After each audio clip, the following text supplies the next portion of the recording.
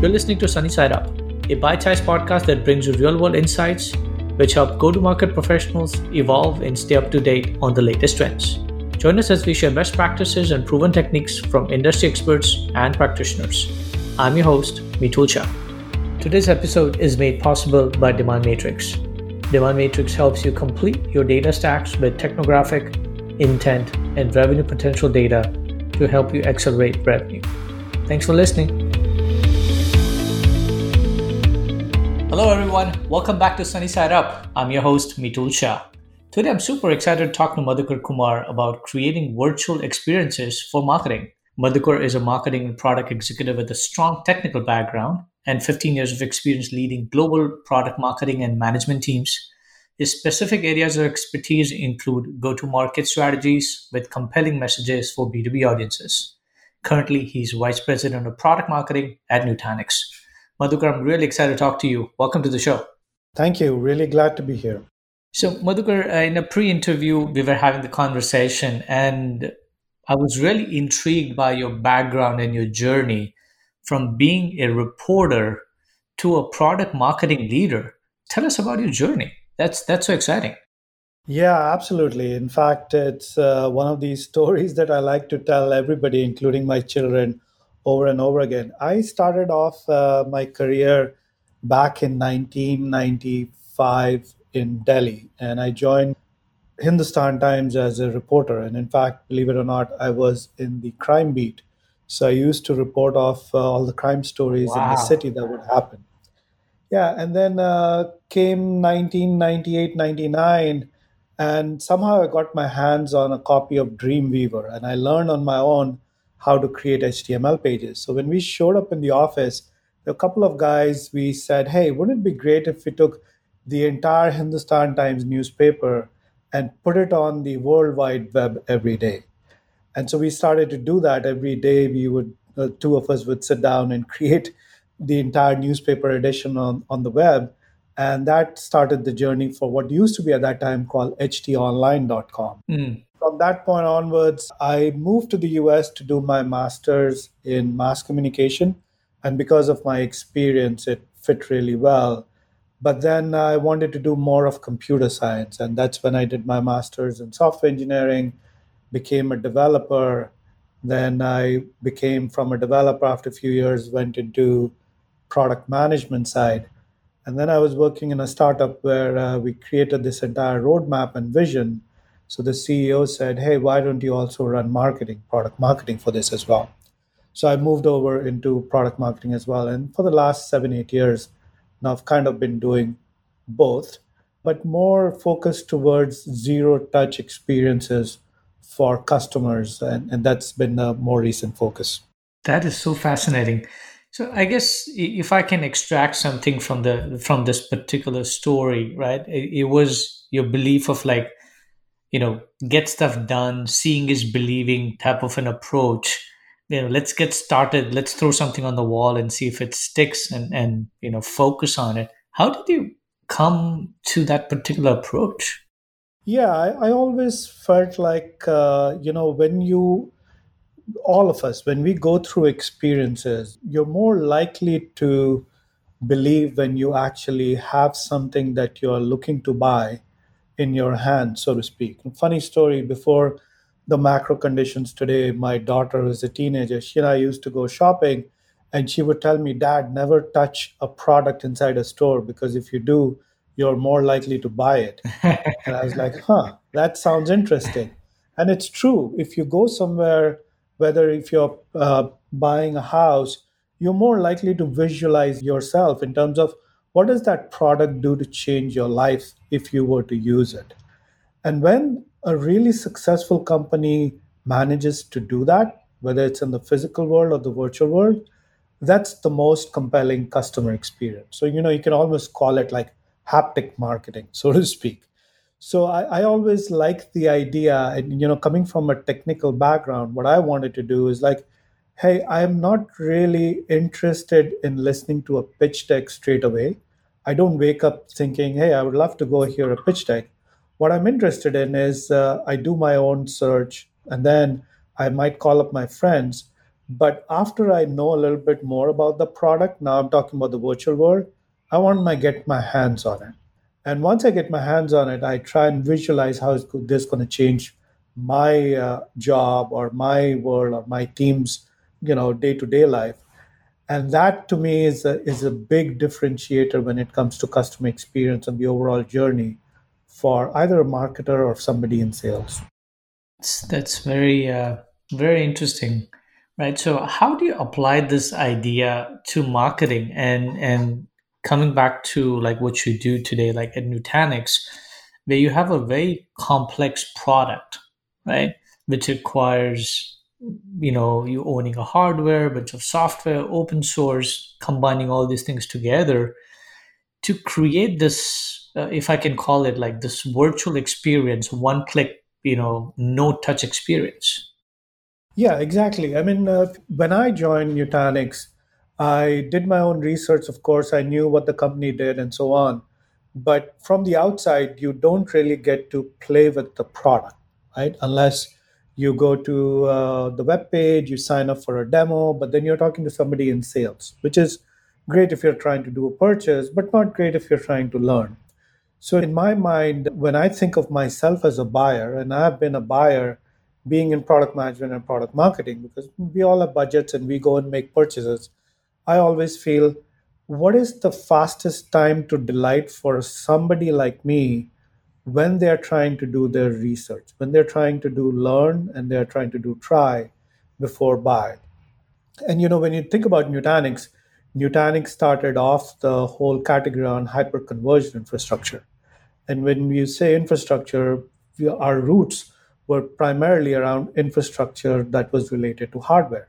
But over a period of time, we have the company has virtualized their entire platform in the sense you can now take that and run it on any different platform that you want, whether it's hardware or maybe even bare metal in public cloud. So when I wanted to try it out, I had to go buy hardware, then I had to go install the community edition, and then I had to configure it, and then I had to talk to people to understand the networking and such.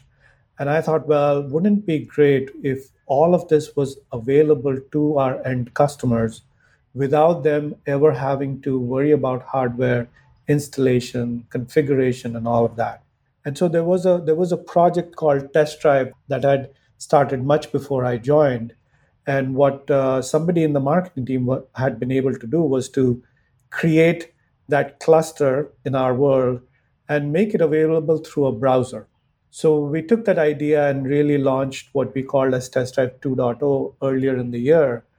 And that had all the bells and whistles of what an end ideal customer experience should look like. You come in, you sign up, and now you have the entire experience of what a Nutanix platform would look like without ever having to buy hardware, do the installation, configuration, and so on.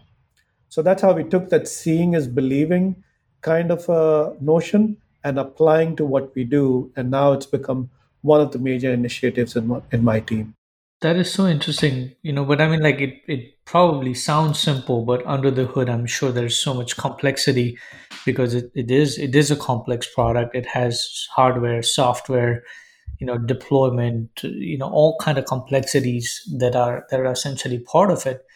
So when you or your team were thinking about incubating it or even extending it or trying to make it real, what are some of the challenges you face while building and implementing this, if I can call it like aha moments or this virtual experience of test driving?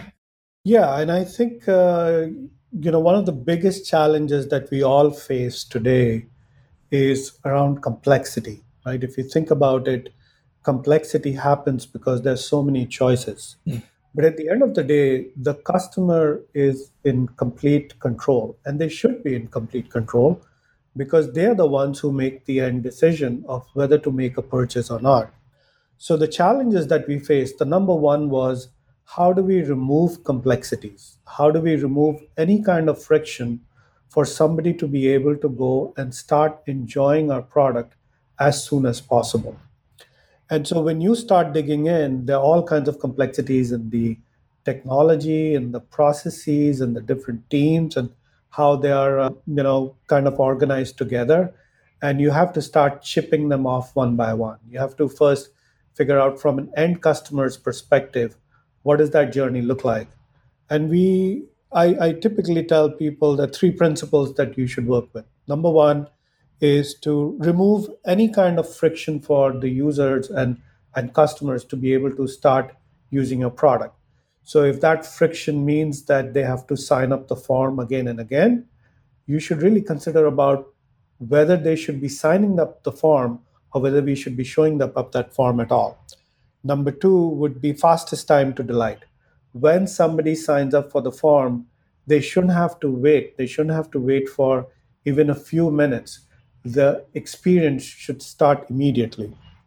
And number three is that person, that customer is now trying to quote unquote touch your product. So try and make that experience as personalized as possible. And that's one of the hardest thing to do. And if you think about it, in virtual experiences, really, there are two ends of a spectrum. One end of the spectrum is zero touch. You come in, and now you have to figure out the entire platform all or in your own. The other end of the spectrum is when somebody in sales is doing the demo, but you're not really getting a full experience because you're not in control. So the real magic happens when you land somewhere in between where somebody starts off with a zero touch experience, but when the customer wants to talk to somebody, you have the chatbot available. When they want to learn something more, you have guardrails using things like WalkMe to show you, or guide you what are the overall experiences, where to click, and give you more context about that. And that's where I think the Nutanix test drive fits in. We landed somewhere in between where you start off with the least amount of friction, you learn, but you are in control. And at any point, if you want to go talk to a human, you can do that through the chatbot within the experience. That is actually a very, very refreshing approach, that I'm hearing. And many time, and I think we as a company, Demand Matrix, we are sometimes, fall into this trap that we all build our ICPs and we try to focus so much on our ICPs that, hey, XYZ customer doesn't fall into my ICP, then it's not worth my time and I'm not going to go in that direction. I'm sure you guys went through that process, right? Because I mean, assuming that you guys are selling to mid to large, enterprise customers or maybe hyper growth startups, having this experience, spinning up a bunch of clusters, people test driving it, it's costing you guys, right? It's costing an expense for you. How do you kind of optimize that fine balance between and somebody in ICP, non ICP, and providing this experience firsthand? Yeah, I think first and foremost, what I personally believe in and our entire executive team believes in is that if somebody has raised their hand and they want to experience overall Nutanix platform, then we should give that Mm. without any questions. Whether that person eventually purchases or not should be immaterial because we consider ourselves to be extremely customer centric company. And so, from that perspective, the other dimension, like you mentioned, Middle, that we need to look at is what is the ideal customer profile too. And when we looked at, once we launched it, when we looked at the kind of personas of people taking test drive, there were mostly people like, practitioners, people like me, as I like to say, hands on the keyboard. And when I picture myself in their shoes, I think to myself, hey, don't make me fill out a form because I am not really convinced yet that I'm going to buy this product. I just want to learn something. And so from that perspective, one of the things that came to our mind was, okay, that's great. And if you have already come to my website and I have, seen that you've downloaded a white paper and maybe you've filled out a form, first thing I want to do is to remove that friction from there. So we said, okay, if you come in, and as of yesterday, we have launched a brand new page on our site where you come in and we don't even present the form to you. You just go give your email address because we need to send you the link on where to get started, and then you're done. And so we look at this and we say, okay, whether you're an ICP or not, we know, we firmly believe that our product is truly magical. And if you are a practitioner, let's remove all the barriers so that you can try it out immediately. And even if you're not an ICP and you are curious about knowing what a platform looks like, that is fine as well. We'll let you have that experience, no questions asked. So that's kind of the philosophy, is to not treat this as a demand generation tool, but more treat it as a customer experience tool. Hmm. So, what kind of success have you guys seen with this approach? Yeah, in fact, we kind of like a startup, and we see a growth, and we see a decent 30 to 40% growth quarter over quarter. But obviously, because it's fairly new, if we look at the projections, we are not satisfied at 30 to 40%. I tell my team, if you want to do something really radical and revolutionary, it's not 40% growth. You have to aim for a 400% growth. Then you're doing something significant. Otherwise, you're just moving the needle very slowly. So our ambitions are much higher. So far, we have seen the number of test drive users or customers or test drivers, whatever you want to call them, they have gone up consistently day by day. And we have seen a few of these, what we call as growth accelerators, that we are really doubling down on. And just between February and today, our average number of our daily active users have gone from few users in a day to, I would say, the overall growth percentage is close to about 80 to 90% now. That is phenomenal. This is so interesting. I just finished reading a book called Mastery that talks about the exact same topic. Well, why you should have an audacious goal, and even if you cannot, so for whatever reason cannot, you're still going to be way further ahead if you were to just put some kind of percentages around it. Yeah, and one of the quick thing I will say is because this combines both product management and product marketing, it's building the product of the experience and then, of course, trying to make it more adoptable by your customers. What I feel is that you should look at the fact not to build a product for your power users, but really build it out for the general masses. Mm. You should try and build it in a way so that most of the fringe users should be able to take advantage of it versus just make it for the power users. And that's one of those principles that has done really well so far for us. And we hope to go further on this. I think that, I mean, I'm just thinking about reflecting some of our experiences. I think that can be topic by itself. It is really powerful. I don't think many people really realize that how powerful that statement is, how to build a product for masses, because I think we all fall into victim of trying to focus on the niches and trying to figure out, one particular area and so forth. But no, I think that's very powerful. So based on this whole conversation with Ugur, if somebody who's listening to it and is trying to figure out that, okay, how can they build these virtual experiences? How can they build these test drives? What are some of the essential elements to it? What's your advice for that? Yeah, I would say start with the basics, and that's is what we try to do as well. Try and be the customer that would be going through that experience, and then try and see how simple it could be, and then figure out how do you make that experience into a reality.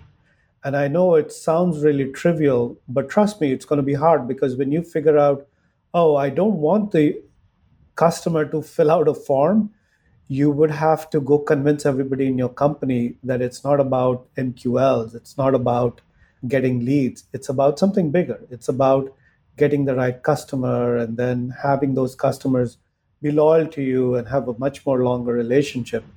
So that's the first thing you'd have to figure out. Then you would have to figure out, if I remove the form and I make this entire experience only accessible through a browser and an internet connection, what are the technology pieces I need to have in the background?